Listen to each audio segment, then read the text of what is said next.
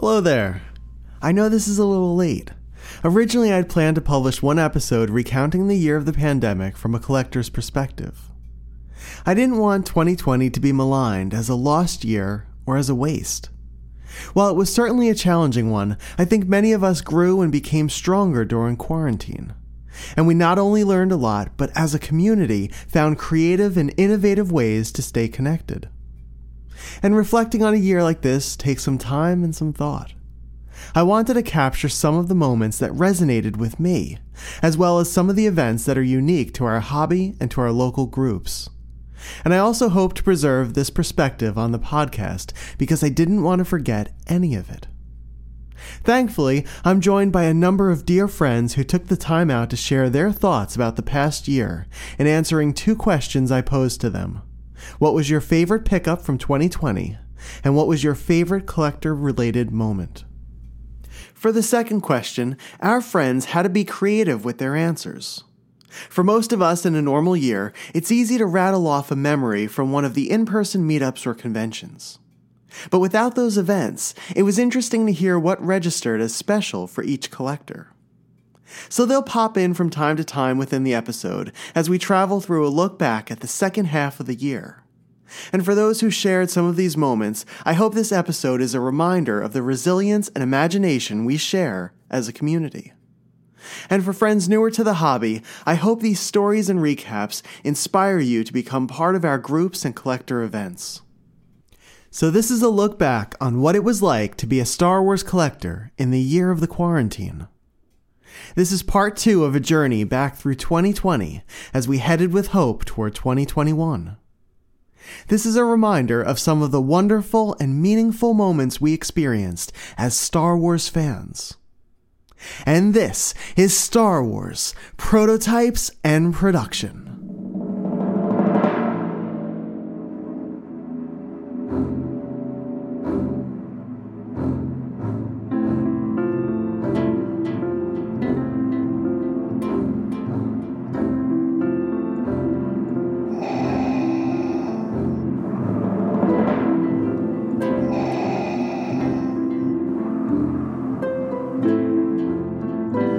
From Coruscant to Tatooine, and every planet in between, Star Wars, Prototypes and Production, with your host, David Quinn.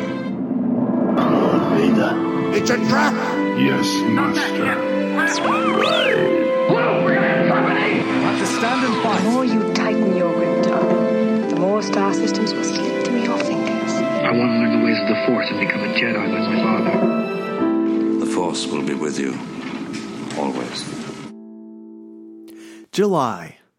I woke up on the first morning of the second half of the year to something I hadn't seen in 3 years, and sincerely did not think I would see again.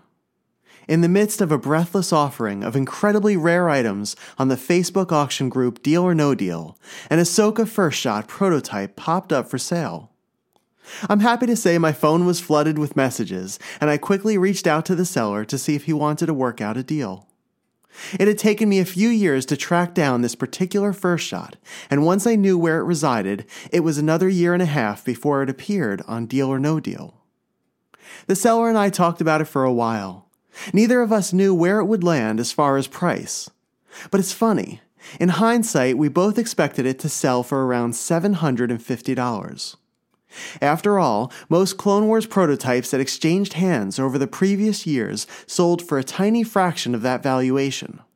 But with Ahsoka's popularity, $750 made sense to both of us.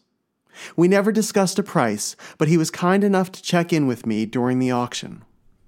Within a short time, however, the bidding pushed the price of the First Shot to well over $1,000. Then to $1,200, then $1,500. Some vintage collectors chimed in during the day, completely in shock by the fervor around a newer character many largely ignored. I had discussions with each of the bidders. After all, we were collectors and friends who shared a similar focus. We discussed options and asked larger questions like, is this worth spending a premium on to get it? With modern First Shots generally selling in the $50 to $300 range, does the current price of this Ahsoka piece make sense? None of us wanted to get caught up in a bidding war that would take a figure to an unjustified valuation. Nor did we want to set a new precedent for modern prototypes, Clone Wars figures, or Ahsoka collectibles. But whether we were on board, it was heading in that direction. In the heat of the midday, I stood in the shade of my garage on a Zoom chat with 4 other collectors, talking about the situation. I couldn't justify spending more than $1,000 on something similar to the ones I had purchased for $150 only a few years ago. I honestly felt I was not going to pursue it, and while I said that to my friends, I had no idea how the rest of the night was going to turn out. Later that evening, some other collectors joined the bidding war. A newer Ahsoka with money to burn, and someone who was bidding for a collector who didn't have a Facebook account. I talked to the seller as the price neared $2,000. He asked me if I wanted it and told me he wanted it to go to a good home. I asked him if I could have a few minutes to decide and called somebody I trusted, Elling Hogue. Fortunately, with the time difference between us, while it was almost midnight near me, it was earlier in the evening for Elling, and we discussed my options. Our friends often provide insight and a fresh perspective that we may not possess. And when it comes to things like major purchases in the collecting world or important decisions in our daily lives, it's a blessing to be able to share our thoughts with those close to us and to receive guidance from them through their wisdom. And it's nice to know that life affords us the ability to both help and be helped along the way. It was in our conversation that Elling helped me to see the cause of my frustration. It wasn't the price that was really the issue. It was that the first shot was not the one that I really wanted.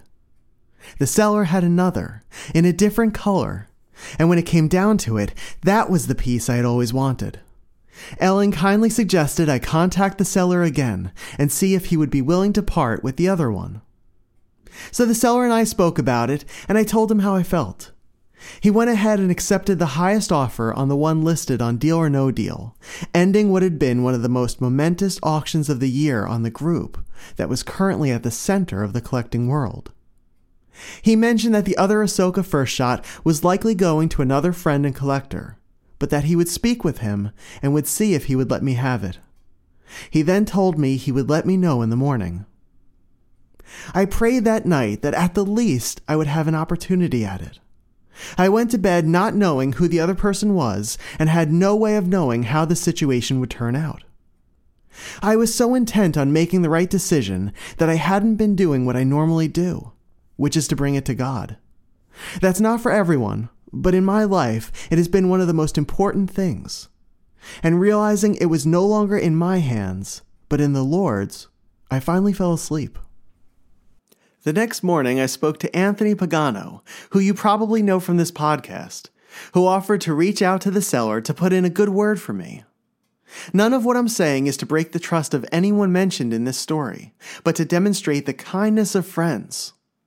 Anthony offered to do that because he cared, and as a friend, he wanted to help however he could. And I gladly would have done the same, and I know many of us in a similar situation would have done what they thought they could do to help a friend too. What I didn't know was that this potential recipient of the other Ahsoka prototype was a dear friend of mine. He had picked up a true grail of his own shortly before this, and later told me that as he was lying in bed that night, he thought about the joy he had experienced from receiving that grail, and that he had wanted me to be able to experience that same joy. I remember sitting at my computer that morning, waiting for a message from the seller, and thanking God that it was not my decision, but his. The seller let me know that the original recipient wanted me to have it, and that it was mine for a previously agreed upon price. My mission for the second half of 2020 was to pay forward the kindness shown to me during those 24 hours in July. What occurred will never be lost on me, and will be something I will always carry with me because it genuinely touched me. And while being able to add that Ahsoka first shot to my collection had been a years-long dream of mine, this piece now means more to me than I could have ever imagined. Connected to it will always be the conversations from that day with friends and collectors, the late-night wisdom of Elling, the support and care of Anthony, the unstoppable heart of the original recipient, and a friendship made with the seller. And in another step in the journey that is this crazy wild life we walk, it is another moment that points toward the love my God showed me, meeting me at eye level and using the things I'm passionate about, these silly pieces of plastic, to speak to me. And here's the kicker. A week earlier, I had sold a sealed vintage B-Wing to another collector. The price was the exact amount to the dollar that I had paid for the Ahsoka prototype. But the best part? The price I had originally paid for the B-Wing was $750, exactly what the seller and I thought the Ahsoka would sell for, and the amount I had originally wanted to pay for it.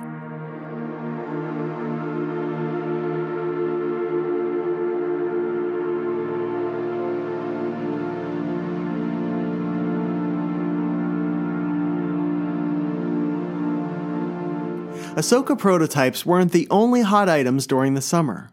In July, I published 2 episodes that centered around the market trends and soaring prices in the Star Wars collectibles market. Like most people, I expected the quarantine to decimate interest in collecting for a while. After all, if people were focused on getting things like food and hand sanitizer, that left very little room to focus on frivolous things like action figures and prototypes. But I was completely wrong. For many, collecting was a much-needed distraction. It became a bridge back to normalcy, something into which we could focus our time and our effort, like a little escape pod that would propel us away from a dire situation, aiming us towards somewhere else for a little while. And there were many other factors that added to the buying and selling of toys. For sellers, it was a way to thin down their collections or to make some extra money in the midst of layoffs and furloughs. For buyers, being home gave each person a chance to assess their collection and to hunt for pieces they felt were missing from their display. And with vacations and toy trips canceled, coupled with tax returns and stimulus checks, collectors put that money toward new additions. So the first podcast episode looked at how the quarantine jump-started the Star Wars collectibles market. The second episode was one of the more popular ones of the year and focused on the trends within the loose figure market.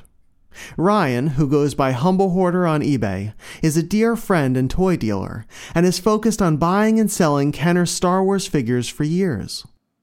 So he kindly shared his insight in a conversation that covered the entire Kenner line, from the original 12 figures to the final ones released in the 1985 Droids and Ewoks series.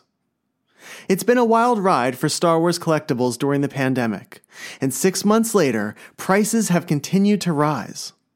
To give you an idea, a carded Power of the Force Han and Carbonite carded figure, graded at an 85, just sold for $1,500. And a loose Han with the same grade sold for $450. I would give you a few more examples, but I think it's better we save it for a future episode, when the Humble Hoarder strikes back. Hello, my name is Jim Jones. I'm a vintage bootleg and knockoff collector. Although this year has yielded some fine additions, I have to say my favorite piece is non-figure related. It's a knockoff Space Wars gym bag. When I first saw this piece, I reached out to 2 predominant people in the hobby, both of which have never seen nor heard of it. After acquiring it, I reached out to Ron Salvatore, who was more than happy to add it to the Star Wars Collector's Archives. That alone was an honor. To own a piece that was one of a kind and now archived for all collectors to see, that was definitely a special moment for me. My personal favorite collecting moment came when a rare Polish bootleg came up for sale. It was a Polish bootleg Poker Cape Stormtrooper. Although very rare and desirable, a few friends personally reached out to make sure I was able to add it to my collection. It was one of those pieces I'm sure they would have loved to own themselves. This fine group of gents showed an unselfish act of kindness to help make sure a bootleg Stormtrooper collector such as myself would be able to own such a fine piece, one of which does not come up very often.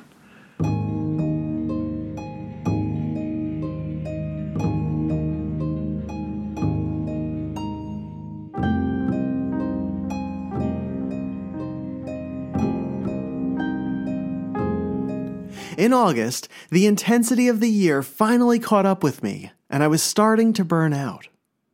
On top of everything, a lot of my friends, coworkers, and family members were going through some rough times. I was trying to continue moving at the pace I had been for the past year, and I just began to buckle physically and mentally from the weight of it all. Life was still wonderful, though. The quarantine made me fall in love with baseball in the form of my 2 nephews' Little League games. My family and I would drive to a nearby baseball field, dragging camping chairs with us, and would perch somewhere in an open area along the fence, and for a few hours almost nightly, we'd cheer on Carter and Cameron and some of the other boys as they fought their way through each inning toward a championship.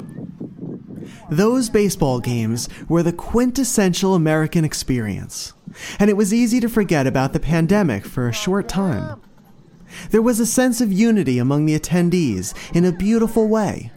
And although the boys played in 7- and 9-year-old leagues, the teams consisted of really good players, and the games were intense. I'll never forget being with my family and watching the games as the sky would turn pink and orange as the sun traded places with the moon.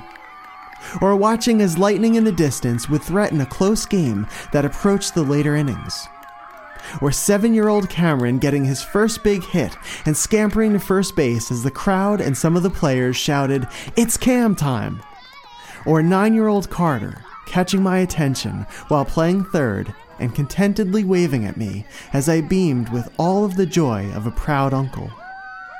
As we headed toward the playoffs, one game carried out as long as it could, and we and the players shook off the drops of rain that seemed to come more frequently with each minute. Finally, the storm clouds split in 2 overhead, and a torrential rain chased us all toward the concession stands that offered protection by way of a large awning. That night was one of the most memorable for me, because I remember looking around at a mix of wet and dry people laughing and having fun and just spending time together. We all stayed far enough apart to continue our social distancing, but it didn't feel like we were apart at all. It was at one of these Little League games that an idea for an episode came to me. My friends had all been struggling in some way, and while I felt unable to help them at times, I thought you and they could use something positive, something hopeful. And one of the most positive and hopeful people I know is a friend named Zach Curtis. Zach is an Ohio-based Superman collector, dentist, and toy dealer, and his story, and really his testimony, is forever wrapped in these amazing toy and collectible finds. So I called him in the middle of one of Carter's Little League games to see if he wanted to share his story of how he became a collector, and how he wound up with amazing pieces, like a prototype double-telescoping Darth Vader, or an epic Elvis find, or even a collection that took a few truckloads to get home and has netted him $75,000 so far. His episode is number 27 and is titled A Lifetime of Miraculous Finds, a conversation with Zach Curtis. If you need a lift in your life, hearing Zach talk about collecting and hunting will certainly help. Zach's story is one of joy, of hope, of trust in the Lord, and of blessings in places we often don't expect to be blessed. There were times during the year in which our minds were beginning to fray, and to me, every little bit of hope we could put into the world seemed like a good way to combat that. I'm pretty sure that won't be the last time you hear Zach on Star Wars Prototypes in Production either. Hi, this is Narayan Naik from Atlanta, Georgia. My favorite pickup of the year was a Darth Vader, sealed Darth Vader case with the special offer Bounty Hunters sleeve and the accompanying baggies that it would have come inside of it, which would be the Empire Strikes Back B baggies for the Bounty Hunters inside. As far as my favorite collecting moment, it would have to be the virtual social done by our Georgia group in August. A lot of great moments to remember, especially behind the scenes, just making that happen. On August 16th, a Deal or No Deal member posted a photo of a trio of auctions that recently ended. The auctions were for pre-production pieces for the Kenner Power Droid figure. The first was a 21 back proof card from the original Star Wars line, which sold for $2,100. The second was a 45-back Empire Strikes Back proof with a realized price of $3,500. And the biggest and most desirable piece was the unproduced Power of the Force Cromolyn. In the text accompanying the photo, the member put out an offer to buy any of the Power Droid pieces from whomever won them, in case they were looking to make money on a quick flip. That post set off a heated thread that continued for the next few weeks. In addition to the Power Droid pieces in the photo, the seller had auctioned 2 other proofs and a Return of the Jedi carded sample at the same time. All of the pieces sold for under what they were worth. The easiest explanation for this was that the seller was based in Europe, and for collectors in other countries or on other continents, their eBay search parameters may have caused them to miss these crucial auctions.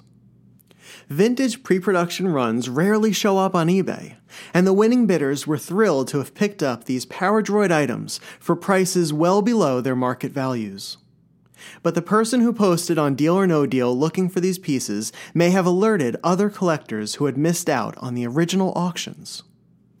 A few collectors reached out to the seller after those who had won had already bought and paid for the items, in an attempt to get the seller to cancel the eBay deals and instead make deals with them for the pieces. Those who rightfully won the proofs, Cromolyn, and sample were devastated. At first, the seller went dark for a while, and the buyers were concerned about getting their money back. When the seller finally contacted each of them after being faced with legal threats, he refunded them and told them he was considering keeping all of the pieces. In addition to being out hundreds of dollars in exchange fees for the purchases, a few of the winning buyers had sold off some rare pieces in order to raise funds for the Power Droid proofs, ones they'd never get back. But some were able to get screenshots of conversations from the seller, and it turned out a number of people reached out to him, urging him to cancel the deals. And while our community has had its share of controversies over the years, this one came at a point in which tensions were already high. And before I go any further, I will say that we are all human and have done things we regret, and this is not a judgment against anyone. But the most heartbreaking thing about it was that our collecting community had really pulled together during the pandemic. As I mentioned earlier, people took us into their homes and shared personal and private pieces in their collection, some of whom who have never done that previously. We spent time with one another in Zoom chats several times a week, and we all lived on Deal or No Deal through the spring and the summer. Soon, screenshots were shared, implicating one collector who had been in the hobby for a while.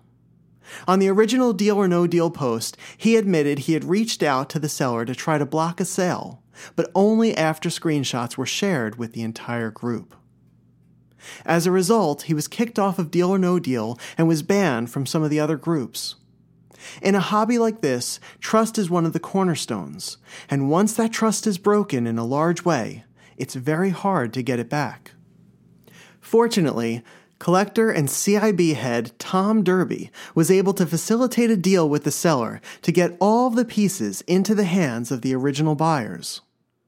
And while many of us were thrilled for our friends and were pleased to know that Tom was able to help them, the whole situation felt somewhat unresolved. To know that some collectors could have stabbed some of our friends in the back through these backdoor deals for what amounted to decades-old pieces of paper was discouraging. And the names rumored to have been involved was disheartening as well. After all, these were people with whom we had dined or spent time with at their homes, or shared moments at toy shows and conventions. People we called friends. And even though I wasn't personally involved with the drama surrounding the Power Droid sales, it turned me off to collecting into the community for a while. After all, they were interwoven too tightly to separate. The Zoom chats that had been a source of connection and a way to de-stress during the pandemic now added anxiety. I didn't feel comfortable sharing information about my collection or even being on the chats, especially with people who were possibly tied to these backdoor deals. I hated the fact that they not only let one person take the brunt of the blame for what had been a group effort, but that they continued on within the hobby like they didn't do anything wrong. And I know that their silence came down to two things: Either they were terrified of being cast out of a community they love and by whom are respected, or they did not want to lose the access to rare and valuable pieces that they've had for years through friends and connections. Or maybe they just truly do not care about anyone other than themselves and don't see anything wrong with what they did. Hopefully we all learned some valuable lessons from this. Truly. But also remember, collectors by nature are hunters. And just like we seek out information about rare pieces and about the history of items, we're also pretty good trackers too. And it's likely there's enough evidence out there about which the culprits aren't even aware. Not rumors and not guesses. And that information is probably very interesting. Probably helpful in knowing who to trust and who to avoid as well. Recently, I reached out to the collector who had been cast out of the community as a result of what had happened. He had contacted me a few months ago, and although we spoke for a while about collecting, I remained distant and closed down the conversation shortly after. I didn't want to get too close because I really didn't know him or trust him, and I didn't know what his angle was. But as these months have passed, I've thought more and more about him. I felt for him.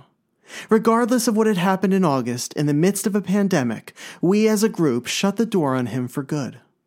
And the reason for doing so in the moment was totally justified, and it still is. But when you look at the larger picture, with everything going on and seeing what it has done to the mental states of those around us, I felt like we had let down one of our own. This isn't about the Power Droid incident. I can't preach forgiveness and then not show someone kindness. The good news is that he is doing well. And although he is no longer a part of the community, he's moved on and is in a good place mentally. And for him, it may have been a needed change. I'm embarrassed to say that the Power Droid situation really affected me. I began the month feeling burned out, and I was trying to continue at a pace of the previous 7 months, and it wasn't working anymore. I had simply run out of energy, and I was letting things like this get to me and wear me down. Fortunately, it's during times like this in which we need our friends the most, and I had so many friends help me to get back on track. And the virtual social brought the focus back to what made collecting and our community so wonderful. Hey, I'm Glenn Williams. My favorite pickup of the year was my prototype Galactic Heroes Hera, and it's got a really awesome story behind it. I had saw one on eBay, and I messaged a friend of mine, and I said, "Hey, man, is this legit? What's your opinion of it?" And we talked for a few minutes, and he goes, "Well, I've got something I need to show you." And he sent me a picture of one that he had in his possession, and I was kind of in awe of it just because he had one, because they're, basically a unicorn.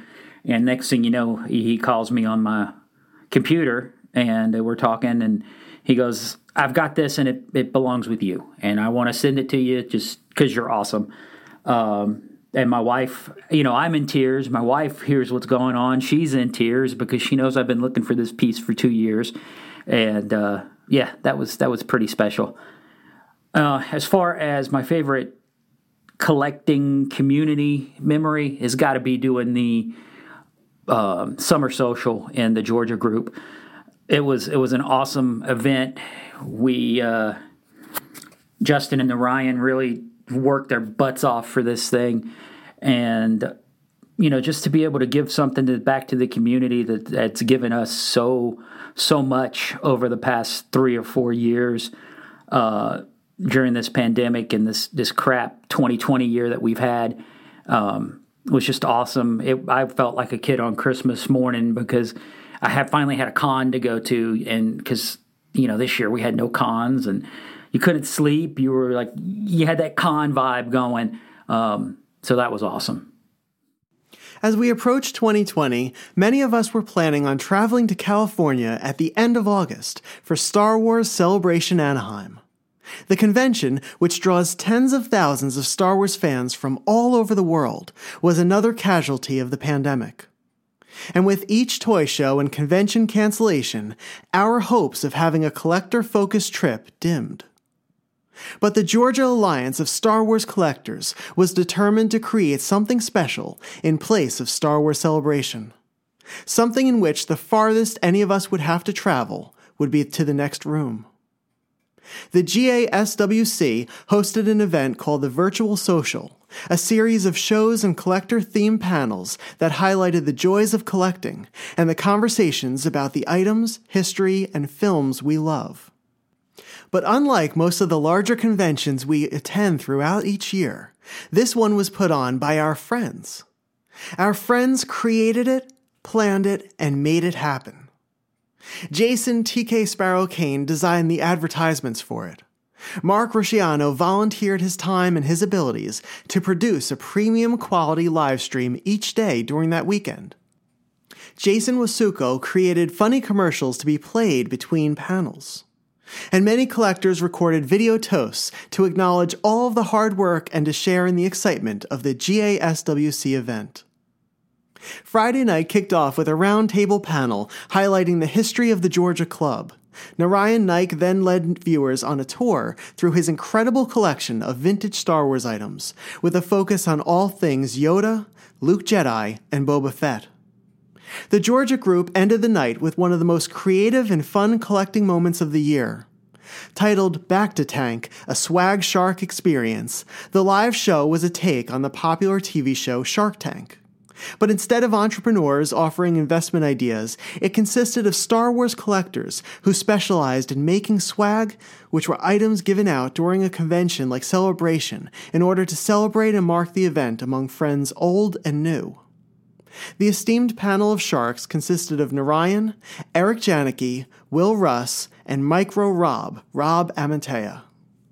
It was a fantastic idea because people made souvenirs to give out at Celebration Anaheim. And when the event was canceled, the Back to Tank event not only gave collectors a chance to showcase those pieces, but to potentially trade them with some of the more passionate swag collectors in our hobby. The event was fun and irreverent, and brought with it the heart that is often at the intersection of creativity and genuine care for others within our community. The Back to Tank show was a perfect way to end a memorable kickoff to the weekend. Saturday offered more than 8 hours of live panels, shows, and conversations, and the content was truly exciting. The day began with a chat between the event's hosts, which was followed by a panel featuring Matt George, Stephen Ward, and Gary Borbidge, 3 collectors responsible for the essential resource, Engineering an Empire. The book spotlights many of the Kenner employees responsible for the toys from the original trilogy, and Matt, Stephen, and Gary discussed their experiences while writing it. After a short break, Justin Haney led a panel with Jim Swearingen, Tim Effler, and Douglas Miller called Kenner and Friends. For many of us who played with Star Wars action figures as children, being able to invite former Kenner employees to the Virtual Social for a conversation is something that would be high up on any bucket list. The Star Wars Prototypes and Production podcast was invited to be part of the weekend as well. Riding the momentum of the previous month's episodes that examined the Star Wars collectors marketplace, I hosted a panel with 7 other collectors in which we looked at trends in different areas of collecting. My segment focused on the vintage carded figures, running from 1984's skyrocketing Power of the Force collection through the droids and Ewoks figures from 1985. Ryan Humblehoarder returned to give us an update of some of the loose figures that rose in value around that time. Elling Hogue gave us a compelling overview of the state of the vintage prototype market, and Anthony Pagano rounded off that segment with a look at modern prototypes. Chris Letty discussed all things Ahsoka and Clone Wars. Trent Bailey shared his insight about the Black Series and Mandalorian-related items.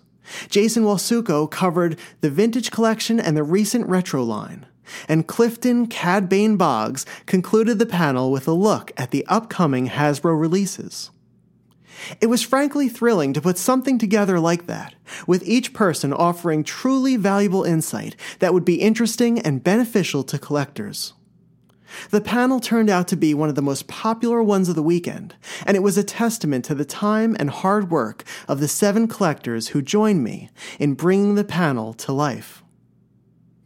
During the evening, Mark Rusciano and Michael Cooper hosted a special episode of Peg Warmers, their wickedly funny collectors-themed show, which felt perfect for a Saturday night. The final panel of the day was a conversation between collectible investment brokerages Tom Derby and Ben Sheehan titled The Collectible Investment Chat. Tom and Ben discussed collecting trends and shared some of their experiences within the hobby.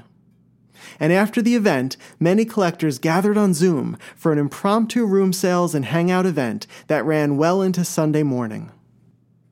Sunday ended the event in style, with a panel highlighting Gus Lopez's legendary micro collection and a closing ceremony celebration. In addition to the weekend far exceeding anyone's expectations in the best possible way, the Georgia Group also raised an outstanding $7,700 for the Children's Healthcare of Atlanta. Just to let this all sink in for a second, our friends put together a collector-centric weekend with amazing panels and wonderful fun memories that included many of us as active participants. It's so empowering to be able to point to our friends as the trailblazers and innovators of these types of events, ones that bring true joy and knowledge to others, along with creating genuine connections. And then to use this platform to raise $7,700 for a cause meaningful to all of us in helping the Children's Healthcare of Atlanta is a profound and beautiful thing. If the Empire State Club set the standard with its 2019 annual event, the Georgia Group raised the bar on the potential of what a local club can do. And I have a feeling the Empire State and Georgia clubs will one day partner for an epic event in the future. Hello, Mr. Quinn. Justin Haney here. Appreciate you inviting me on the podcast today. 2020, absolutely crazy year. But fortunately for a lot of us, it was a very nice collecting year. It was good for the collections. Everybody kind of stuck at home, which got them on the internet, on Deal or No Deal, or making deals on eBay or whatnot. So for me personally, 2020 had a lot of highs, a lot of really good items. I think, an item that comes to mind, being that this is the Prototypes and Production podcast, I was able and lucky enough to pick up a couple items for the Modern Slave Layer run, a hard copy from the Vintage collection, and then a first shot from the Trilogy collection.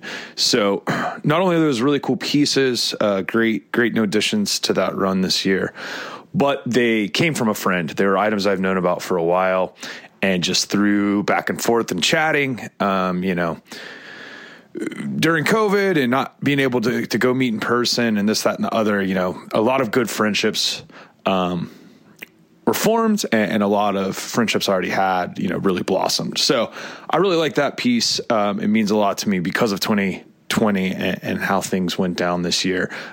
Came from a friend. I'd known about it, and we were able to strike a deal. Outside of that, my favorite collecting memory from 2020, absolutely hands down, has to be the virtual social that myself and the Georgia Alliance of Star Wars Collectors put on. A huge event, a lot of hard work, a lot of people really stepped up. I want to thank my other admins and mods from the Georgia Alliance, Mark Rusciano specifically for doing all the behind-the-scenes production work. Just a lot of people put in a whole lot of time and effort on that. Hands down, the 2020 virtual social. I don't know that we'll ever see something like that again, but circumstances were right. And we made it happen. Within that event, my favorite part was being able to host the Kenner and Friends panel. So hosting some of the former Kenner employees and just getting to talk with them for about an hour. So Dave, I appreciate you inviting me on. I hope you had a great holiday season and wish you a happy new year. Cheers, my friend.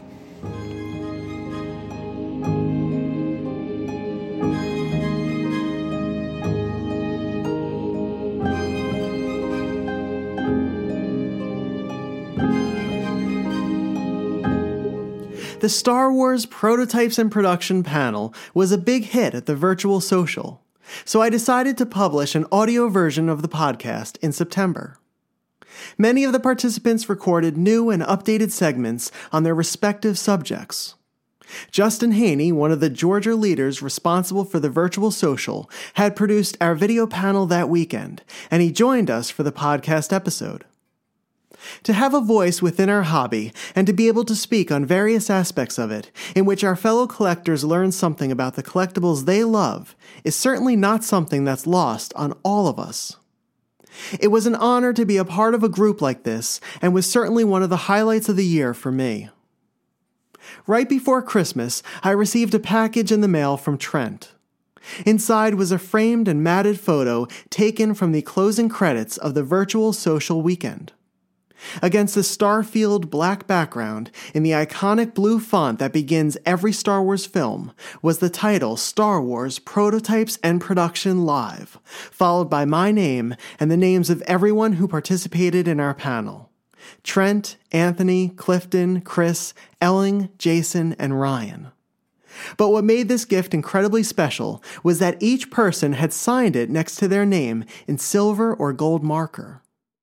This was no easy task, since it had to travel to Ohio, Nashville, Alabama, Georgia, Pennsylvania, New Hampshire, and as far as Alberta, Canada. Trent later told me he had to track down Ryan over eBay, since he's not on social media. Each signature added to that frame photo took coordination and time, especially during a pandemic. And when viewed as a whole, it is at once touching and inspiring. I often say we collect these toys and prototypes because they serve to be tangible souvenirs of intangible moments and experiences. And that's what this frame photo will always be to me. A physical reminder of how we worked together as a group on that joyous weekend. To all of you who took the time to sign your name and then pass it on to the next person in a completely different state, thank you so very much. The photo now proudly hangs on a wall in my home in the perfect spot, right next to the one of me and Luke Skywalker, actor Mark Hamill. And if you're listening to this and you're part of a group project this year, consider doing something like this for somebody as a gift. As the recipient of this one, I can truly say that I've never received anything like it, and I think anyone who receives something similar would greatly appreciate it.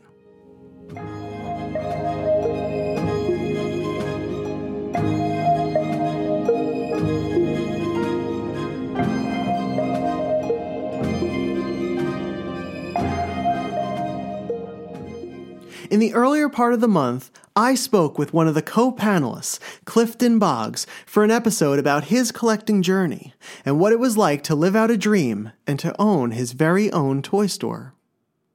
Clifton shared his experience of how he opened Happy Pappy's action figure extravaganza in January, which was 2 months before the pandemic took hold of the world.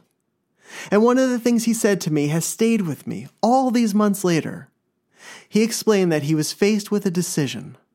He had a number of employees, and in order to keep them and pay them, he could either sell off all of his store's inventory, or he could take a second job. He chose the latter, working on fixing up apartments with his friends. That kind of dedication and leadership is so rare, and yet it doesn't surprise me that Clifton did that, because that's the kind of person he is. Happy Pappy's has reopened, and Clifton has been able to expand the store during this time, making it even bigger and better. And it is slowly becoming what he had hoped it would be, a place where he could serve his community, with his very own tattoo parlor right next door. Hello everyone, my name is Clifton Boggs. I wanted to share with you one of my favorite pickups of 2020. It was a 2008 Anakin Skywalker first shot, prototype, from the Clone Wars series. Earlier this year, I decided I was going to focus on the first 27 released from the Clone Wars. So without a doubt, 2020 has been very good to me. I got to add so many great pieces to my collection this year. It's very hard to narrow down what my favorite collecting moment would be this year, but I can say this. If you're in a Star Wars group, there's nothing like it. There's so many great conversations to have. There's so many great people to meet. There's so many great things that can come about being in a group. Okay, Babu. I'm trying to hurry. I want to wish you guys Happy New Year, and stay positive from me and... Hello, I Bubble Freak.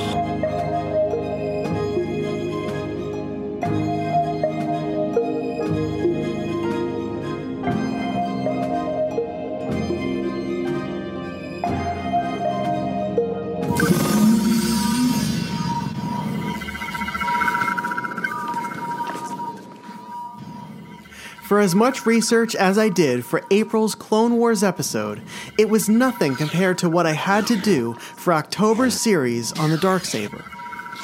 At the end of the first season of The Mandalorian, the big reveal was that the villainous Moff Gideon was in possession of the Darksaber, the weapon whose owner became the rightful ruler of the planet of Mandalore. With the second season beginning at the end of the month, I thought it would be a good idea to trace the history of the weapon to help fans of The Mandalorian understand its significance in Star Wars' canonical history. The Darksaber was forged by the first Mandalorian Jedi 1,000 years before the era of the Clone Wars. And over that time period, it was passed down from generation to generation to the next ruler of Mandalore. In the past decade, the story of the Darksaber has been a focus in the Star Wars series.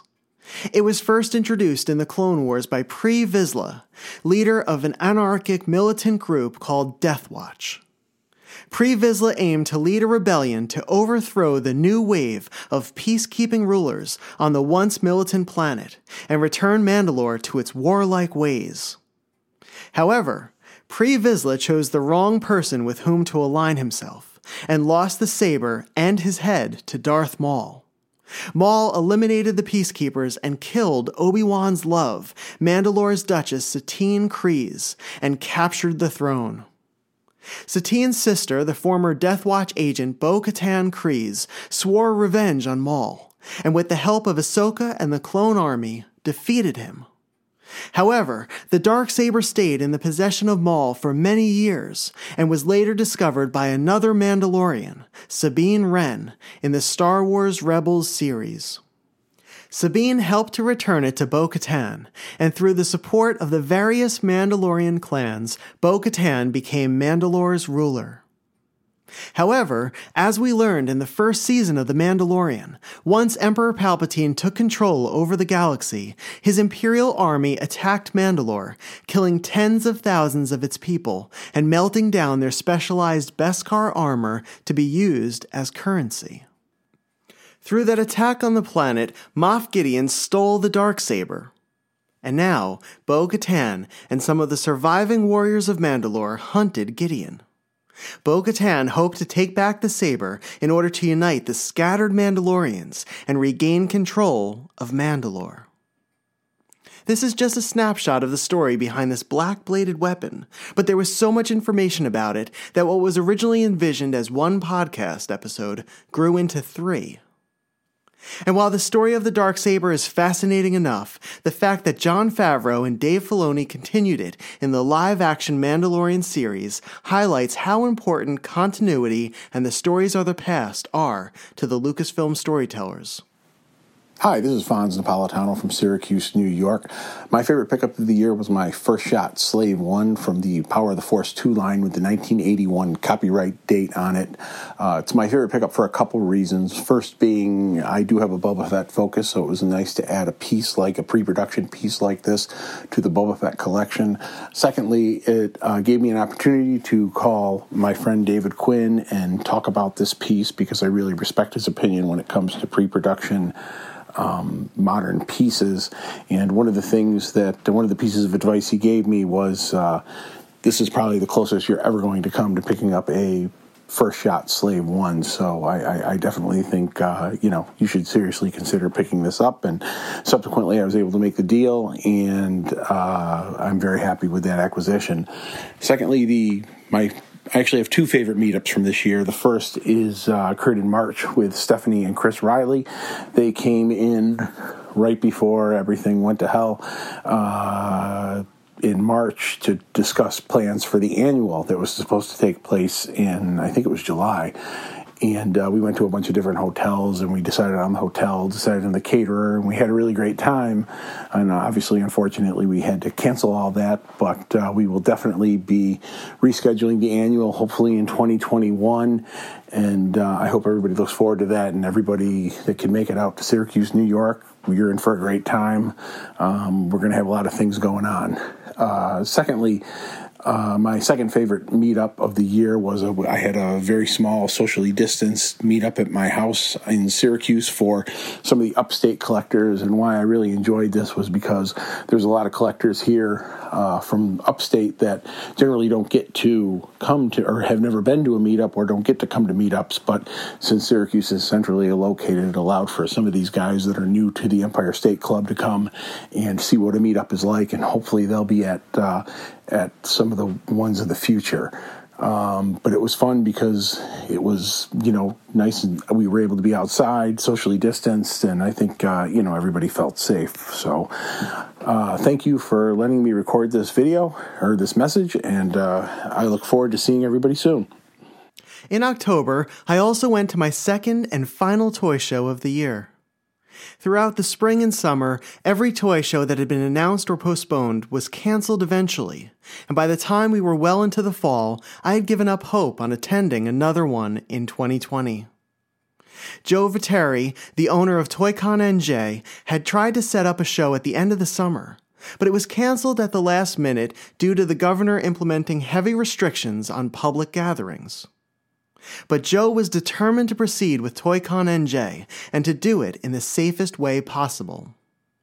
In October, he moved it to a different location and instituted strict rules limiting the number of attendees in the building at one time.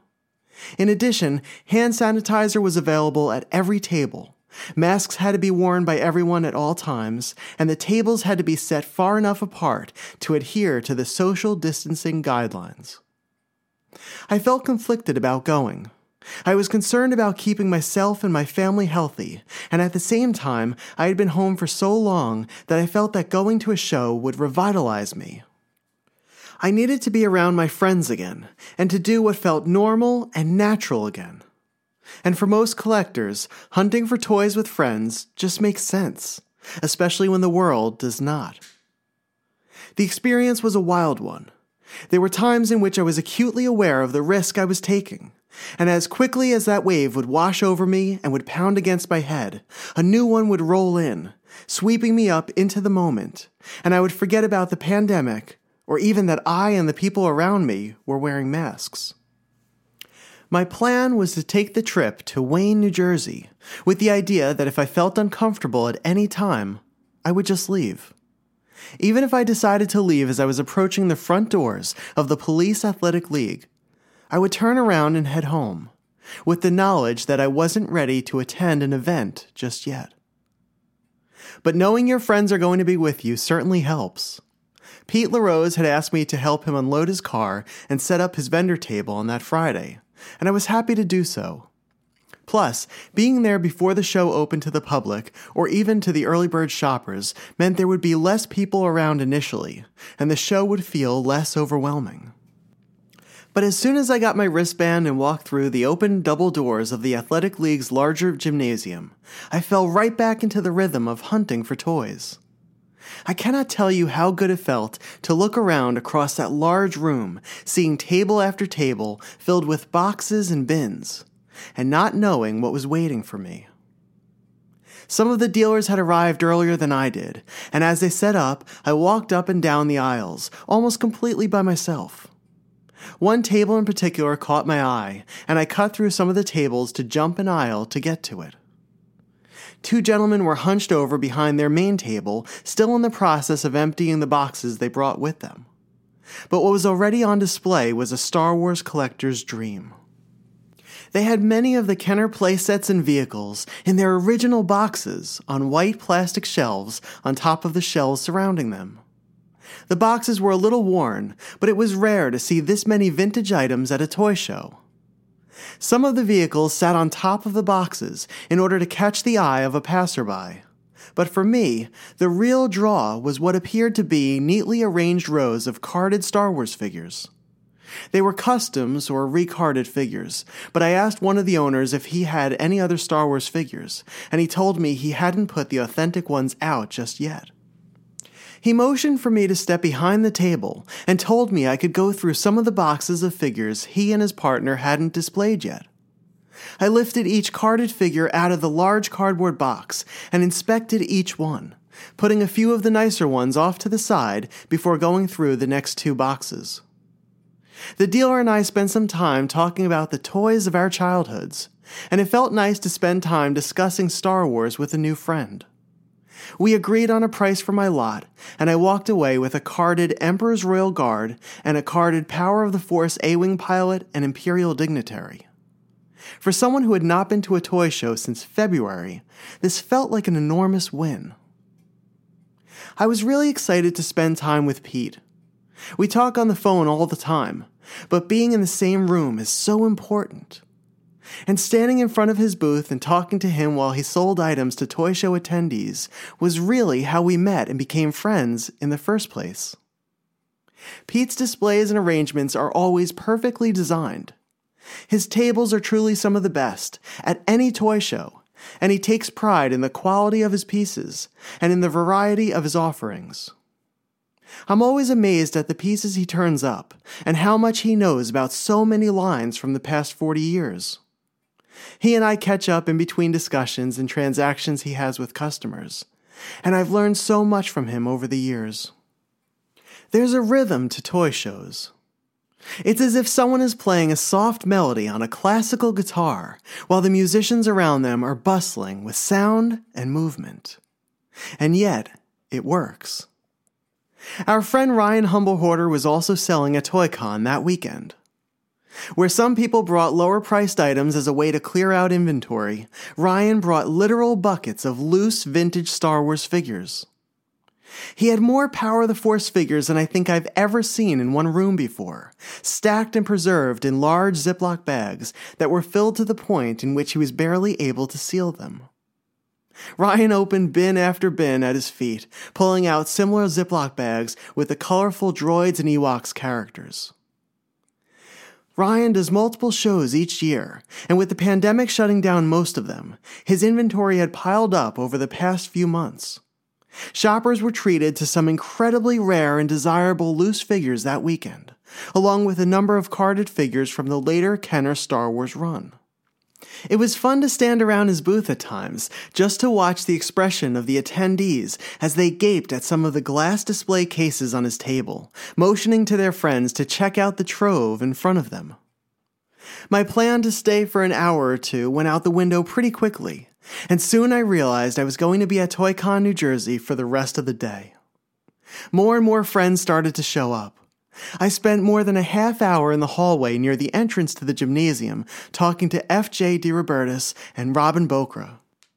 I hadn't seen either of them since the meetup at Ross's house, and it was just nice to be together in person again. And Robin and I met up with Dennis Ciccolero later in the day, and we took some photos outside together against the bluest sky I can remember since the summer.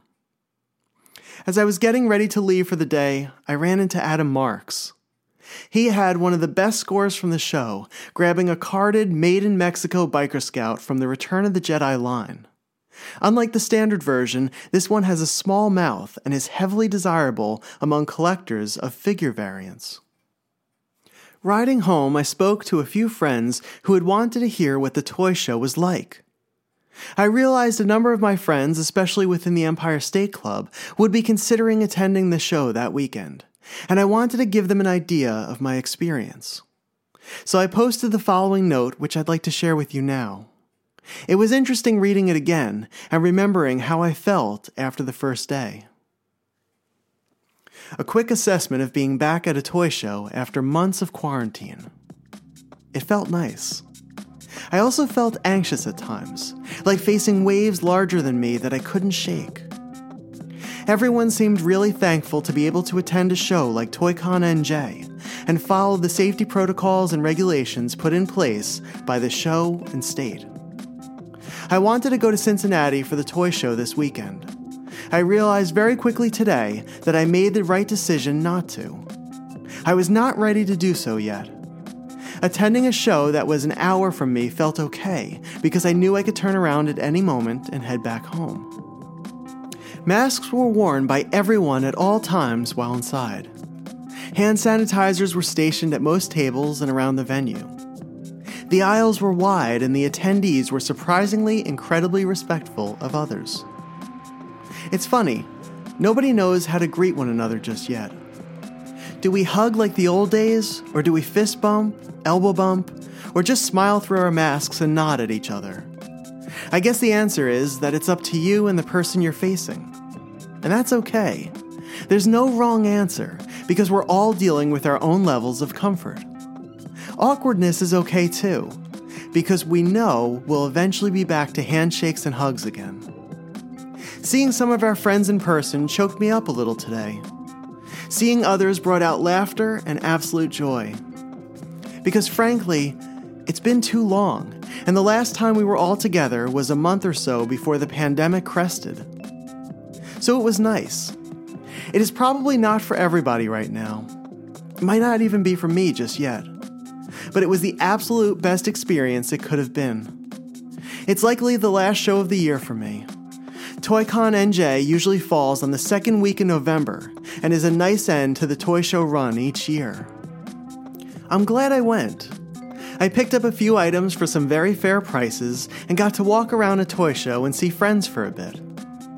If anyone reading this is out in Cincinnati, I'm so jealous and wish I could be there. Be safe out there because I want to make it to the next one and see you there. And for those of you heading out to ToyCon this weekend, have fun. Be safe and protect yourself as much as you can, and be patient and considerate of others. This was a really nice step forward. Also, there were so many Funko Pops. So many Funko Pops. And if you're wondering where all of the modern Star Wars Vintage Collection and Black Series figures that went missing from your local Target or toy store, spoiler alert, they're in Wayne, New Jersey, at the Police Athletic League Center.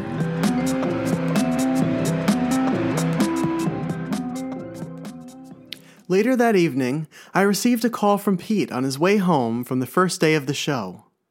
I expressed my concern about going back a second day, and he pushed it aside as only he could do and reminded me that most of our friends were attending on Saturday, and I would regret it if I didn't return to see them. And as usual, Pete was right. Our friends often provide a clarity that we might miss otherwise, and Pete has certainly been that voice of reason and wisdom over the years. So I trekked north again on Saturday and found myself walking through the doors of the Police Athletic League Center for Day 2 of ToyCon NJ. I left my house at 6 a.m., and as much as I would have preferred to sleep in a bit longer, getting up before the sun came up brought a sense of normalcy to the weekend. Because that's what I would do for almost every show I attended before the pandemic. While I was uneasy during the ride up on Friday, Saturday's ride felt normal again. It was nice to drive up the Garden State Parkway with very few cars on the road and to immerse myself in someone else's podcast episode, like old times. Saturday morning was a busy one at the show. The missing third of the vendors from the day before showed up, and the place was filled up pretty quickly. Due to crowd restrictions, there was a line outside for most of the day, as people had to wait for attendees to leave before they were permitted to enter. If Ryan didn't get much sleep the night before, it didn't show. I ran into him as I was walking in, and he was wearing what I had assumed to be a girl's vintage matching vinyl cap and satchel with the name Julie imprinted on the side. Seeing the sight in person made the trip worthwhile. "Hello, Julie," I said as I passed him. "David," he said, nodding like he wasn't wearing a 70s girl's vinyl dress-up kit. Ryan did very well at the show that weekend, and he was having a blast. There wasn't a time in which someone wasn't looking through his displays for a piece they needed for their collection. And his area became even more crowded Saturday morning. Every time I'd walk by, he'd fill me in on what sold since the last time by pointing out the empty hanger pegs and spots in the glass cases. And then as quickly as something would leave his table, he'd go back through the bins of loose and carded figures and would restock. Before lunch, members of the Empire State Club showed up. Rob Ematea, John Peck, Gordy Owen, Mark Rusciano, Chris and Steph Riley, Brian and Sandra Emery, Sean and Declan Moynihan, Ed Nagy, and Al Torillo, to name a few. We met up in a little alcove that served food behind the main gym, and while some grabbed a quick bite, we pulled up to a larger table and took some time to laugh together and to just be with one another again. Our group then fanned out into smaller ones to visit the different rooms to hunt for toys. I hadn't eaten yet, and neither had Al, and the two of us couldn't wait for whenever the rest of the group would break for lunch. So before Al left that afternoon, he and I went into the cafeteria. It's funny, I had been at ToyCon for almost 2 days and did not realize the venue had a full-size cafeteria. Inside the large room were row after row of white tables filled with gray folding chairs that sat completely unused. Occasionally a person would stroll in and would walk around the perimeter. But after being in a crowded gymnasium for a few hours, the idea of sitting with a friend and sharing a meal together in total peace and quiet was a blessing. Al and I reminisced about our trip to Celebration Orlando in 2017. He showed me a new tattoo that he had gotten recently as a tribute to his daughters, whom he loves dearly. Although we talk on the phone regularly, we hadn't seen one another since February ZoloCon. And as humans, we often do not realize how we long for that in-person connection until we no longer have it, when it's no longer possible. The Empire State Club decided to leave the show for a while and have lunch at an outdoor pizza restaurant nearby. But by the time they were ready to eat, I was ready to head home. Looking back on it now, I know I missed a special time by not joining them, and I regret it. But after 2 days of being at the show and knowing I had what would be close to a 2-hour ride home, I was tired. So I said goodbye to the dealers and friends that were inside the venue. Our group walked through the doors of the Police Athletic League for the last time that weekend. When we got to the area in which most of us were parked, we stayed there for a while, standing in a circle and recounting funny collecting stories from years and decades past, from meetups and conventions. I stayed and watched as each group of friends piled back into the cars in which they came and took off for the pizza place, following one another in a procession. And then, taking one last look at the building and at the line of attendees still waiting to get in, I got into my car and followed the roads I took when I would first travel to my first toy shows almost a decade ago. It felt like the perfect way to end what had been a perfect weekend, one that I didn't think I'd experience in 2020. ToyCon New Jersey has been and will always be one of my favorite toy shows to attend each year. I've been able to find some incredible pieces over the years, like a Taiwan Boba Fett figure that I bought for $20 that graded an AFA 90+, or a carded 31A Empire Strikes Back Snowtrooper that was unpunched and graded straight 85s. At the fall 2019 show, a younger dealer brought what amounted to be a full booth housing a museum-quality display of McFarlane prototypes for sale. Everything from clay sculpts and 2-up hard copies to multicolor first shots for characters from the X-Files, musicians like Alice Cooper and Kiss, and desired characters from McFarlane's own creation, Spawn. Each show has produced new surprises, and you truly never know what you'll find. But as it has grown in popularity since its premiere in June of 2014, something wonderful has happened. It has become a destination event for many of our friends. In addition to attending the show, a large group of us will take time out during the day and will descend upon a local diner for lunch or dinner. It has become a staple of the ToyCon NJ experience, and it's something I hope will continue for years to come. Hi, this is Adam Marks. My favorite item that I picked up this year has got to be the Colombian Yuppie game board that goes along with the Star Wars figures. For anybody who has gotten to know me knows I've become obsessed with these little plastic figures from the 80s that literally came in potato chip bags down in Colombia.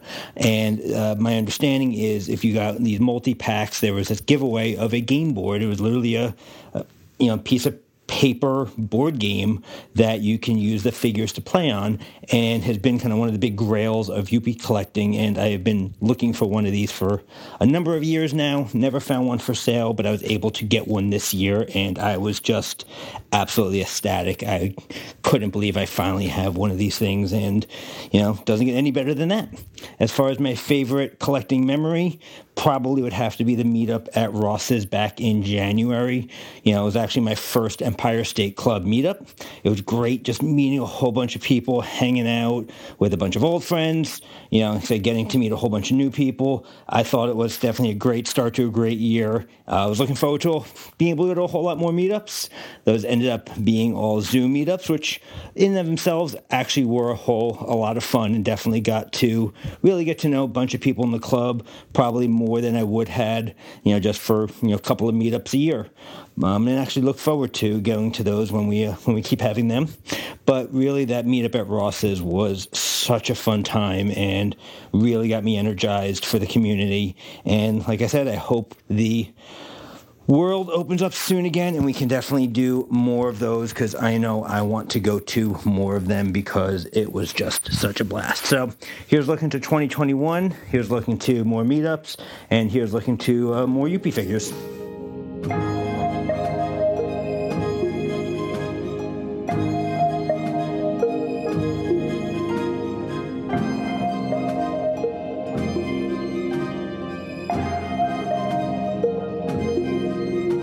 As I mentioned earlier, I was supposed to drive out that same weekend to Cincinnati, Ohio for the annual toy show.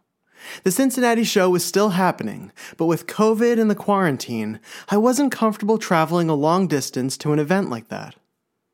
For me, the trips out to Ohio were always exciting, filled with good meals at unique restaurants and a few good nights' rest at some nice hotels. And a Cincinnati weekend was so much more than a toy show. It was filling a hotel with all of our friends, going for meals together and to collectors' homes for impromptu and planned meetups. It was spending hours in the hotel lobby after returning from the show's setup in order to hang out and buy and sell rare Star Wars collectibles at the room sales event. With the pandemic, none of that was possible this year. And a Cincinnati weekend without the meals and the room sales and things like 30 or 40 people walking to a Waffle House the size of my kitchen at 1 a.m. after room sales just wouldn't be the same. Each year, one of the things that makes this show special is that our friends drive in and fly in from all over to be there, so we can all be together. I would have been crushed if it was a year like any other, and for some reason I was unable to attend. But knowing that it was an anomaly, and that the vast majority of collectors would not be attending, made it a little easier to let go for this year. And it's a shame, too. A number of collectors from the Empire State Club had planned on attending the Cincinnati Toy Show for the first time. And people from other states were going to join them as well. But it just means we're going to have to make the next one that much more special. Since I wasn't there, I asked our good friend Trent Bailey to give us an idea on what the weekend was like. Trent drove up from Nashville, Tennessee, and spent the weekend with another dear friend, Kyle Rose. Here's Trent with a recap of the 2020 Cincinnati Toy Show. Hey, this is Trent Bailey from Nashville, Tennessee. Dave asked me to come on here and kind of give a recap of the Cincinnati Toy Show. Now, typically, the Cincinnati Toy Show is a mecca of sorts for Star Wars vintage toy collectors. Happens every year in October, and many people like myself make the trip basically yearly. And we've gone for the last 4 or 5 years in a row now. It's probably my favorite toy show that I go to, but this year it marked the first one just because of COVID and the lockdowns and everything. So, from the get-go, it was going to be an interesting year to say the least, but some things were drastically different than usual. The number one being that the amount of people that showed up this year was definitely less, especially on the from the side of like friends in the hobby. typically there would be many people from, far away, as far as California or Canada that even come down for the show. But this year, that just wasn't in the cards. But what that did allow was for some more one-on-one time with other friends that maybe you don't get a chance to see as often. So this trip, we got to spend a whole lot of time with our friend Kyle Rose and his family, as well as the Lemkel brothers, and several other people that, we see a little bit when we're at these shows, but, we got to actually spend some quality time. So that was a really cool part of it. In general, one of the big highlights of the Cincinnati Toy Show is typically the preview night room sales, or the setup night room sales, that is. Usually happening at a adjacent hotel close to the convention. This year they didn't have that, partially because maybe there weren't enough people, but also the concerns of proximity, keeping 6 feet distance, and just overall COVID precautions. So not having that this year was definitely interesting. A bunch of us still got together safely and had a good time and enjoyed company and talked Star Wars and even did a little bit of trading. But that was one big thing that just wasn't there this year. And I know all of us will go next year or whenever we can and enjoy it even more when we can. But that's not the only thing that really happens at Cincinnati. There's a whole lot of other cool stuff to do. And the show itself, even though it may have been smaller or maybe less attended, it still was a lot of fun. And there were a lot of great items to find. There was, as usual, a good representation of vintage Star Wars or vintage Kenner items in general, but also plenty of, other licenses, other toy manufacturers, other eras. I mean, anything from the, 50s all the way to current, you'd see a lot of it. One nice thing about the Cincinnati show is that it's not just one of those typical kind of comic book convention style shows where you get a lot of, multiple pop dealers or just everybody has the most latest issue Black Series figures or vintage collection figures that are marked up. That's not really what the show is about. It really is a vintage toy show, but there is still some modern. Some cool pieces that showed up. There were several Power of the Force 2 hard copies, some Power of the Force 2 two-dimensional art, original art or concept art. Of course, a number of vintage prototype pieces showed up, and a plethora of production Kenner stuff. There's always a couple really key things that show up, and I think maybe this year it was a little bit less just because who all did show up, or who all didn't for that matter. But in general, it was a great show. I picked up a couple great things from my collection. I had a good time with Kyle and his family and everybody else that we got to hang out with. Always look forward to this show. It's one of the top 4 in the country, in my opinion, and it remains my favorite just because of the history involved with the city and, the people we see there. But it was a little bit weird, but still very enjoyable. And hope this was kind of a decent recap. Probably missed a whole lot of stuff, but it was good. It was good to get out, good to make our first toy show this year in Cincinnati, and looking forward to more in the next year, probably starting with Toylanta in Atlanta in March. So anyway, thanks for having me on, Dave. I'll get it back to you now.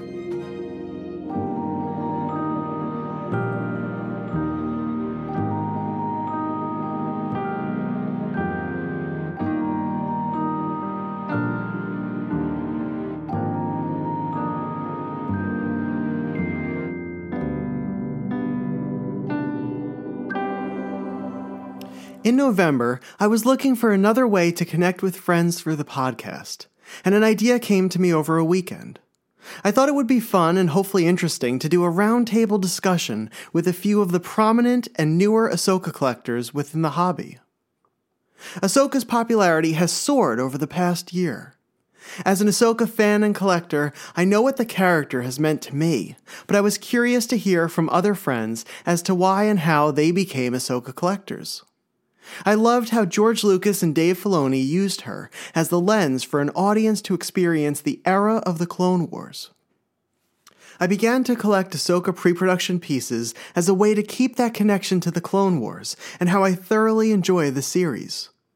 But I didn't know if my experience was one that others related to in a similar way.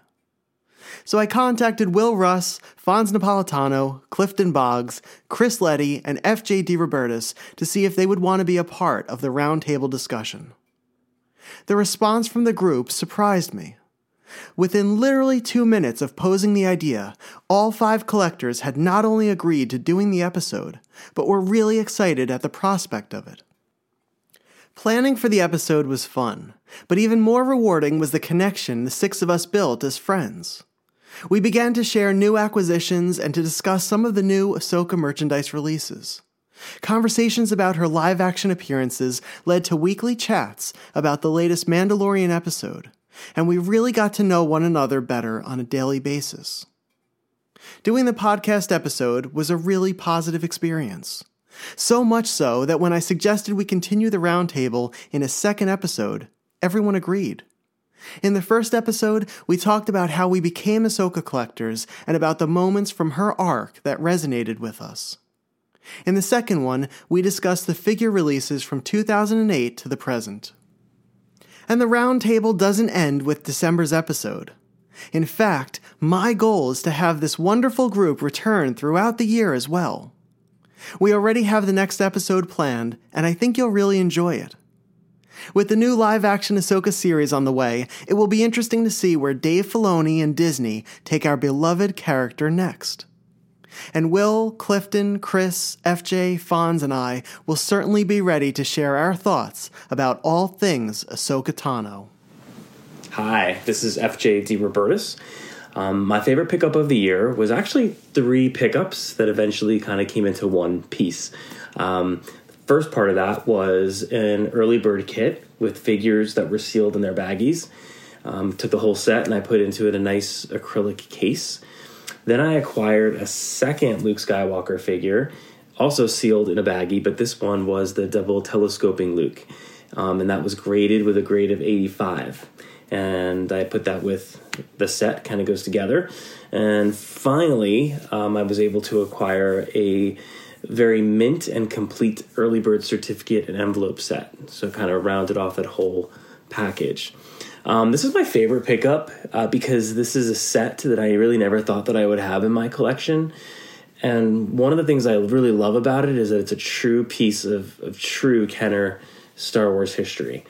So when people come into my collection and I'm explaining things to them, it's a really nice place to start. It was kind of almost the birth of Kenner action figures. So that's why it's my favorite pickup of the year. My favorite collecting moment of this year was actually my very first meetup that I ever went to back in January before the pandemic hit. We were at Ross Barr's house, and it really started some really nice, wonderful friendships that I'm really grateful for.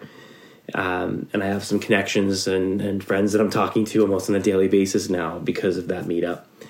Also, because of that meetup, I connected with some people and became friends with people who share a passion for Ahsoka Tano, as I do, as well as prototype collecting. And these friends have also, helped me start a whole new fresh path in Star Wars collecting that I didn't have before. But what that meetup really proved to me is that Star Wars collecting is really about the connections and the friendships that you make, not the things that you get. It's the people that you acquire along the way. So that's kind of my year. Even though it was a very, very challenging year, a lot of great things happened this year. So looking forward to 2021.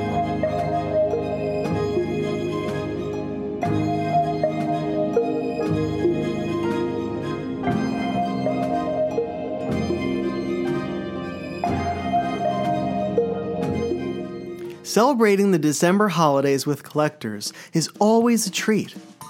This year was markedly different, as many of the meetups and celebrations shifted toward virtual platforms like Zoom, but they were fun and exciting nonetheless. The Empire State Club celebrated the holidays in style on the night of December 12th through a virtual meetup that included a Secret Santa gift exchange, a wine and liquor tasting, and the opportunity to throw on a velvet blazer and to spend some time with some of my favorite people in the community. The group really enjoys being together, and many stayed on until the early hours of the next morning.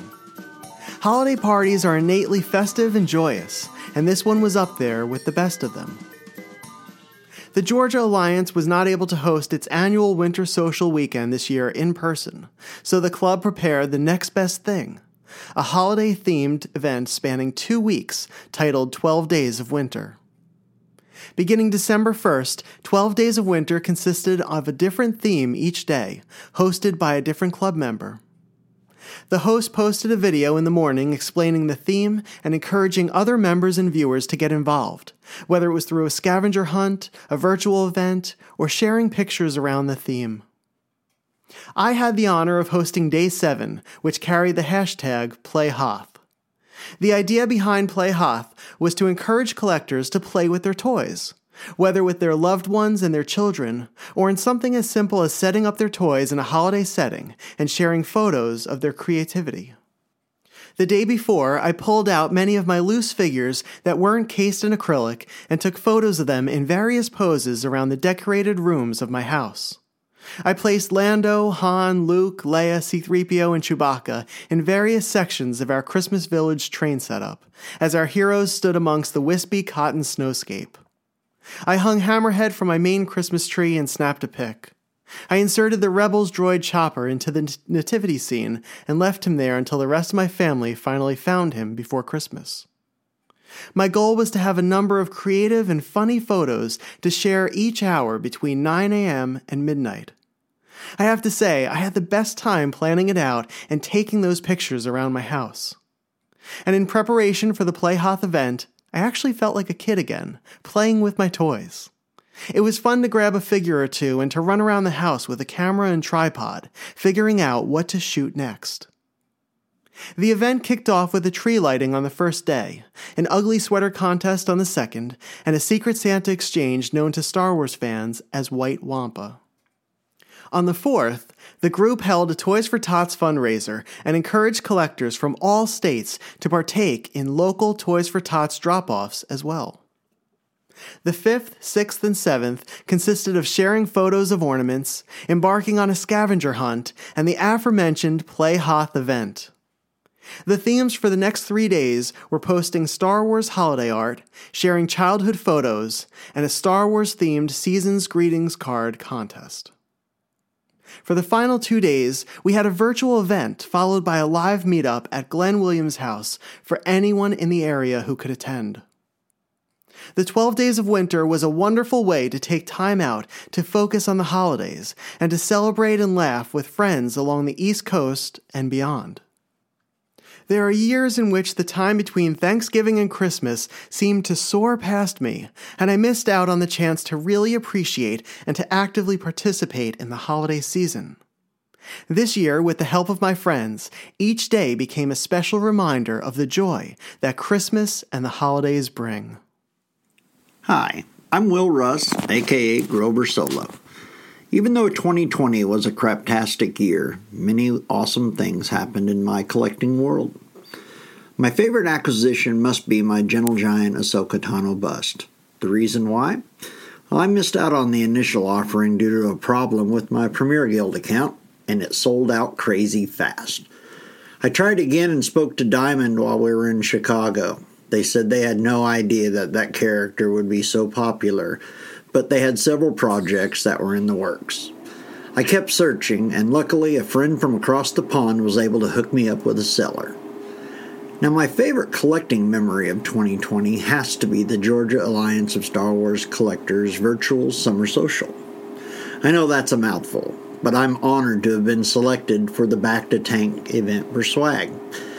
It was a Herculean effort on so many people's parts, and it felt like it rivaled an actual convention.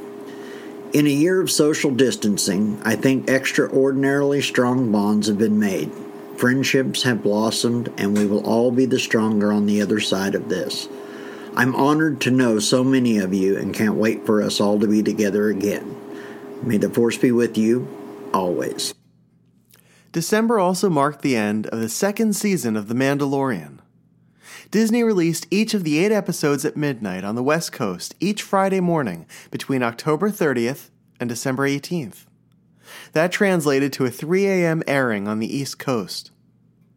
For the first few episodes of the series, my routine was to stay off social media through the day of release, and then to finally watch the show Friday night before I went to sleep. However, as each week passed, it became harder and harder to avoid spoilers. They were all over, on websites and in the daily news feeds on my phone and my computer. Friends would text me about their reactions without asking if I had seen the episode first. Fortunately, I was able to go into each episode spoiler-free, and to me, it really kept the experience a purer one. But around episode 5, titled The Jedi, I had to change my viewing habits. I remember speaking to a friend the night before, and he asked if I thought we'd see Ahsoka, who was rumored to appear in the series in the upcoming episode. I said no. My feeling was that Ahsoka would make her appearance toward the end of the season, as one of the big, audience-catching reveals. And so, I went to bed with that reasonable thought in my mind. But as I tried to fall asleep, I thought more and more about it, and quickly decided I was probably wrong. After all, the episode was titled The Jedi, and it was not only directed by Dave Filoni, the creator and caretaker of Ahsoka, but it was written by him as well. I sprang out of bed and set my alarm for 6 a.m. That decision turned out to be a good one. Bleary-eyed, I sat in front of my screen the next morning, in my pajamas, trying to wake up as a recap clip of the previous episode played. The screen went to black, and the first images of the new episode appeared. Masked characters faced the camera, aiming at something as it descended upon them. Within seconds, I saw a familiar image that my brain couldn't comprehend or place. A shadow-like figure in a hooded robe appeared, wielding 2 white-bladed lightsabers. My mind finally clicked awake, and I paused the video instantly. I didn't blink. I didn't even move. I just sat there for a few seconds as I rewound what I had just seen in my mind. As I stared at the screen, the scene I had just watched unfolded again, and I paused it immediately where I'd paused it before. Ahsoka Tano had made the live-action jump into The Mandalorian. As popular as she had been, after that day, Ahsoka would become a household name among Star Wars fans old and new. The season was a joyous one. Another Filoni favorite, the female Mandalorian and previous owner of the Darksaber, Bo-Katan Kryze, made her live-action debut as well. Bo-Katan's former story arc from Rebels now continued through The Mandalorian, as she sought out the show's villain Moff Gideon in an effort to defeat him in battle and reclaim the saber. And perhaps one of the biggest jolts to exhilarate the fanbase was the re-emergence of the original bounty hunter in Mandalorian armor, Boba Fett. Long believed to have perished in the Sarlacc pit after being knocked into it by Han Solo in 1983's Return of the Jedi, the beloved antagonist survived, and had tracked Din Djarin in an effort to retrieve the armor that once belonged to him and his father. In the 1980s and 1990s, Boba Fett had a growing cult following similar to what Ahsoka has today. A large part of his appeal lies in the fact that we knew very little about him from the original trilogy. He lurked in the shadows, hunting down the rebels for clients like Darth Vader and Jabba the Hutt. But beyond the distinctive armor and the elephant head-shaped ship he flew, the appeal was largely lost on me. I wasn't really a fan because I didn't connect to Boba Fett. This season of The Mandalorian changed that. The writers began to flesh out his character, adding layers to him. Boba was no longer a bounty hunter. He was robed like a Jedi, tracking and fighting like a Tusken Raider. And yet, when he finally caught up with Din Djarin, we saw Boba in an entirely new light. He was willing to help Din rescue Grogu in exchange for his armor, and he kept his word long after he was reunited with the suit that meant so much to him. Dave Filoni had demonstrated an internal moral struggle in the young Boba when we first saw him in the Clone Wars, but to see him as one of the heroes of The Mandalorian gave fans a fresh take on a beloved character. But the biggest and most emotional reunion came during the season finale on December 18th. Leading up to the episode, we knew that in an effort to get Grogu the proper training he would need, Din had taken the little green creature to a mountain on which he could contact a Jedi. Grogu had reached out through the Force across the galaxy in an effort to summon one of the last remaining Jedi, if there were any left. And in the finale, one Jedi returned. Aboard Moff Gideon's ship, the tension rose as we watched our heroes, Din, Cara Dune, Fennec Shand, and Bo-Katan, as they prepared to defend themselves against an army of nearly impenetrable dark troopers. The armor of these elite droids repelled blaster fire, and Din was almost destroyed trying to fight one of them. The group, holed up in the ship's main control room, watched on monitors as the army of dark troopers converged into a formation and headed toward them. There was no way to escape. They and the little green child would be dead at the hands of the approaching droids. But from a window behind them, we watched as a single X-Wing fighter plane emerged and landed in the hangar bay. We had seen X-Wings in The Mandalorian before. They were usually members of the Republic patrolling the galaxy. But this was different. This time, there was only one. If you watch any of the recorded reaction videos to this scene, you'll generally see a similar scene among fans, one that chokes me up every time I watch one. Because I get it. I know the exact feeling. We all do. Viewer after viewer does the same thing. They pause, they shake themselves out of shock, and as they realize what is happening, their eyes begin to widen. Their mouths drop open, hanging that way as they wait for confirmation as to what they're witnessing. And their eyes slowly well up with tears, and their hands instinctively reach toward their faces. And as the scene unfolds, a transformation occurs within each of them. They de-age before our eyes, returning to childhood, where traveling across the galaxy is possible, and where the Force is wholly real, and surrounds us, and guides us. We join them in that return to childhood with the return of the Jedi.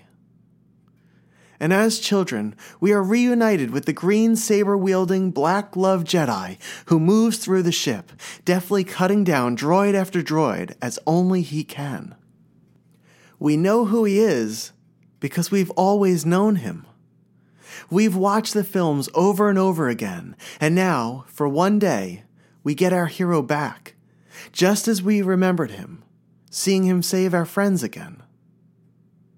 Standing in front of Din Djarin and the rest of the Mandalorian crew, he removes his hood, and he is Luke Skywalker 30 years earlier than when we last saw him, a fully fledged Jedi Knight. Sure, we can talk about how this was made possible, but honestly, that's not important. And it's nowhere near perfect, but it's magical. And in the moment, that's all that really matters. Star Wars has never been about lightsabers and Darth Vader and sleek ships. It's always been about two things: hope and family. Those are the two tenets George Lucas stressed in his trilogies, and they're the reasons we still gravitate toward these stories decades later. And our Jedi Knight, aided by our old pal R2-D2, offers to take Grogu and to train him in the ways of the Force. The scene is a beautiful culmination of the relationship between Din and the child, because he really is a father to him. And now, in Grogu's best interest, Din had to let him go. The scene is just as emotionally stirring as the reunion with Luke, and again, it all comes back to the visceral power of family in storytelling. The Mandalorian has really reignited an excitement within the Star Wars community, and with moments like this, it's easy to see why. Watching each episode week to week brought back water cooler conversations on Facebook, and at times it felt like the entire world was discussing the latest story as it unfolded. It was interesting to see what was happening from a collector's perspective, too. If a previously established character made an appearance in the show, the value of their original or modern figures would rise overnight. And for some characters like Grand Admiral Thrawn, the mere mention of his name in the series caused his first comic appearance to double in price within hours of the episode's release. The year did not end with The Mandalorian, though. During Disney's Investor Day, the media company revealed a hearty slate of Star Wars series and films to premiere over the next few years. Longtime Lucasfilm head Kathy Kennedy introduced the releases, teasing us with scant but exciting information, and the announcements were accompanied by a title card and, when available, a short behind-the-scenes video. Some of the series announced were a Mandalorian spin-off titled Rangers of the New Republic, an Ahsoka live-action show, a Rogue One prequel about Cassian Andor, the long-awaited Obi-Wan Kenobi miniseries, the Clone Wars spin-off The Bad Batch, a Lando Calrissian show, and finally Acolyte, a mystery thriller taking place at the end of the High Republic era. Kennedy also announced the next feature-length film, Rogue Squadron, by director Patty Jenkins. The presentation offered an array of new stories and continuations of older ones as well. And Star Wars fans have a lot to anticipate over the next few years. Hey guys, this is Matthew Demick. Hope 2021 is off to a great start for you. 2020 was a challenging year, and I decided to use some extra time to add some pieces to my collection that had been on my bucket list for a while. My favorite pickup of the year was the infamous ceramic Sigma C3PO tape dispenser, which was a piece I never thought I'd be able to get my hands on, and it came in its original package, which was certainly a bonus. And that was one that, like I said, when that came my way, I jumped at the opportunity to add that one to my collection. I've wanted to have that for a while. My favorite collecting moment this year was putting together the original vintage Topps trading card set. There's 5 series from 1977, 3 series from 1980, and 2 series from 1983. What I realized after a while was that putting the cards together wasn't the difficult part, it was all the stickers. Stickers did not survive well over the years. Still plenty to go around out there. But it was a lot of fun to put the collection together, and it was even more fun to share it with my son, who got to experience the whole thing with me. So that was wonderful. That was my favorite collecting moment of the year, and hope everyone stays happy and healthy until we're able to all meet in person again, and may the Force be with you in 2021. So that is 2020 through the eyes of a collector. While the holidays always tend to be a blur of preparation and family events, this year afforded me the ability to enjoy more of the smaller moments leading up to Christmas and then heading into the new year. One of the best lessons I learned this year was to really appreciate this life, because it could change at any moment. The biggest gift I've received from this hobby is the chance to connect with so many people and to build deep and long-lasting friendships. And I can proudly declare that this quarantine couldn't keep those friendships from growing. Sure, we couldn't be together in the same room, but we're a resilient and creative bunch. We've found ways to keep each other's spirits up during the year, and to use technology like Zoom and Facebook to hang out and to celebrate Star Wars and life in general. When I look back on the year, the moments that immediately rush to my mind are positive ones. The weekly Saturday afternoon chats with the Georgia group, and the nighttime hangouts with my brothers and sisters of the Empire State Club. Spending a summer outside in the glorious heat, and staying out each night for as long as I could. Spending so many wonderful moments with my family, whom I love more than anything in this world. Planning some of these podcast episodes I'd mentioned, which, if I could let you in on a little secret, was just additional ways to connect with friends. And that's really the purpose behind what we do. It's why Glenn, Ryan, Justin, and the rest of the Georgia crew hosted the virtual social for a weekend in August. It's why we all piled into the Deal or No Deal group and hung out there for a summer. It's why Amy Schoberg made Star Wars-themed postcards and sent them to collectors during the year. Or why Tom Quinn and his wife Corey made Star Wars masks and sent them as gifts to friends. It's why Chris Vargas kindly hosted the Empire State Chats, and why Mark Rusciano and Mike Cooper put on what I can only describe as the Muppet Show of collecting with their joyful Facebook show peg warmers. I could honestly sit here and list all of the kind and wonderful and really amazing things people in our collecting community have done, and have done for others over the past year. In one of my first podcast episodes, I likened the feeling of finding this community to someone walking through a field at night with a single flashlight and seeing multiple lights shining back in one beautiful moment. And through the pandemic, that analogy has taken on a whole new meaning. The flashlights we once used to find one another now help to light the paths of those around us, to keep us all together as things became darker. And so long as we stayed together, the world was so much brighter. Our love for Star Wars gives us an initial reason to come together as a community. The decision of where we go from there is entirely on us. My thanks to Clifton Boggs, Matthew Demick, F.J. DeRobertis, Justin Haney, Jim Jones, Adam Marks, Narayan Naik, Fonz Napolitano, Will Russ, and Glenn Williams for sharing their memories of the past year with us. And a special thanks to Trent Bailey for recounting his experience of the Cincinnati Toy Show weekend. And with that, I'm raising the rest of this glass of green tea and chestnut honey to the hope that the new year brings. I sometimes try to imagine what our first meetup of the year would look like. And while it isn't quite a reality yet, I know it's not far, far away. And honestly, it's a pretty overwhelming thought. I can't imagine all of us being in the same room again. And yet, it's actually pretty easy, because we've come together so many times in the past. It will be loud, as it always is. And we will be laughing together, which we always do.